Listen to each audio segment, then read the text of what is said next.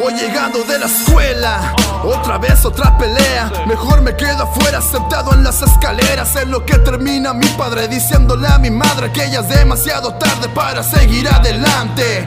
No, amigos imaginarios son los únicos que escuchan cuando quiero decir algo y me pierdo en mi propia fantasía que algún día mi vida será lo que otros envidian.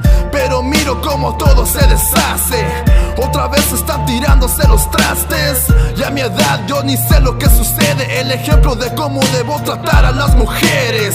Cada golpe solo quiero separarlos, pero el miedo no me deja, mejor me encierro en el cuarto. Me asomo por la ventana y cuando quiera que todo se me olvide solo cuento las estrellas. Cada vez que me siento triste, miro al cielo y observo las estrellas, cierro mis ojos y me imagino una familia brillante y feliz. Años de adolescencia sin la presencia de una figura paterna, la única experiencia que tengo es solo ver cómo mi padre tomaba. Nunca he estado seguro, pero pienso que a mi hermana tocaba, hijo de puta. Ahora fracaso en cada paso que tomo y solo se me hace fácil echarte la culpa. Solo miro que mi madre batalla para encontrar una persona que la quiere como es.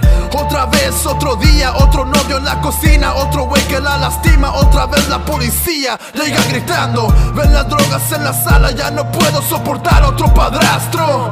Yo me escapo y me salgo a la medianoche, busco mi mochila y bicicleta la tengo en el porche.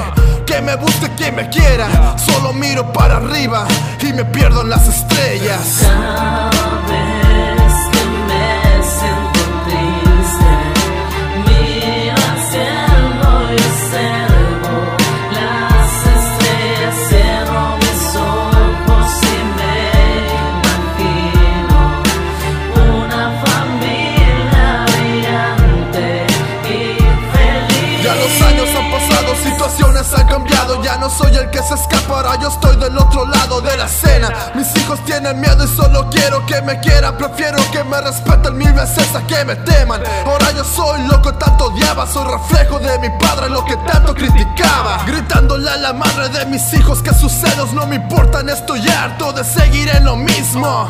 Me la vivo en la cantina, yo sé que no he madurado. Otra mujer a escondidas resulta en un embarazo. Reconozco este paisaje, la misma historia, diferentes personajes. Llego a casa, quiero ver a mi familia, me reciben con adiós y un beso de despedida. Mi esposa solo dice, ahora ya harás lo que tú quieras. Adelante, sigue viendo las estrellas.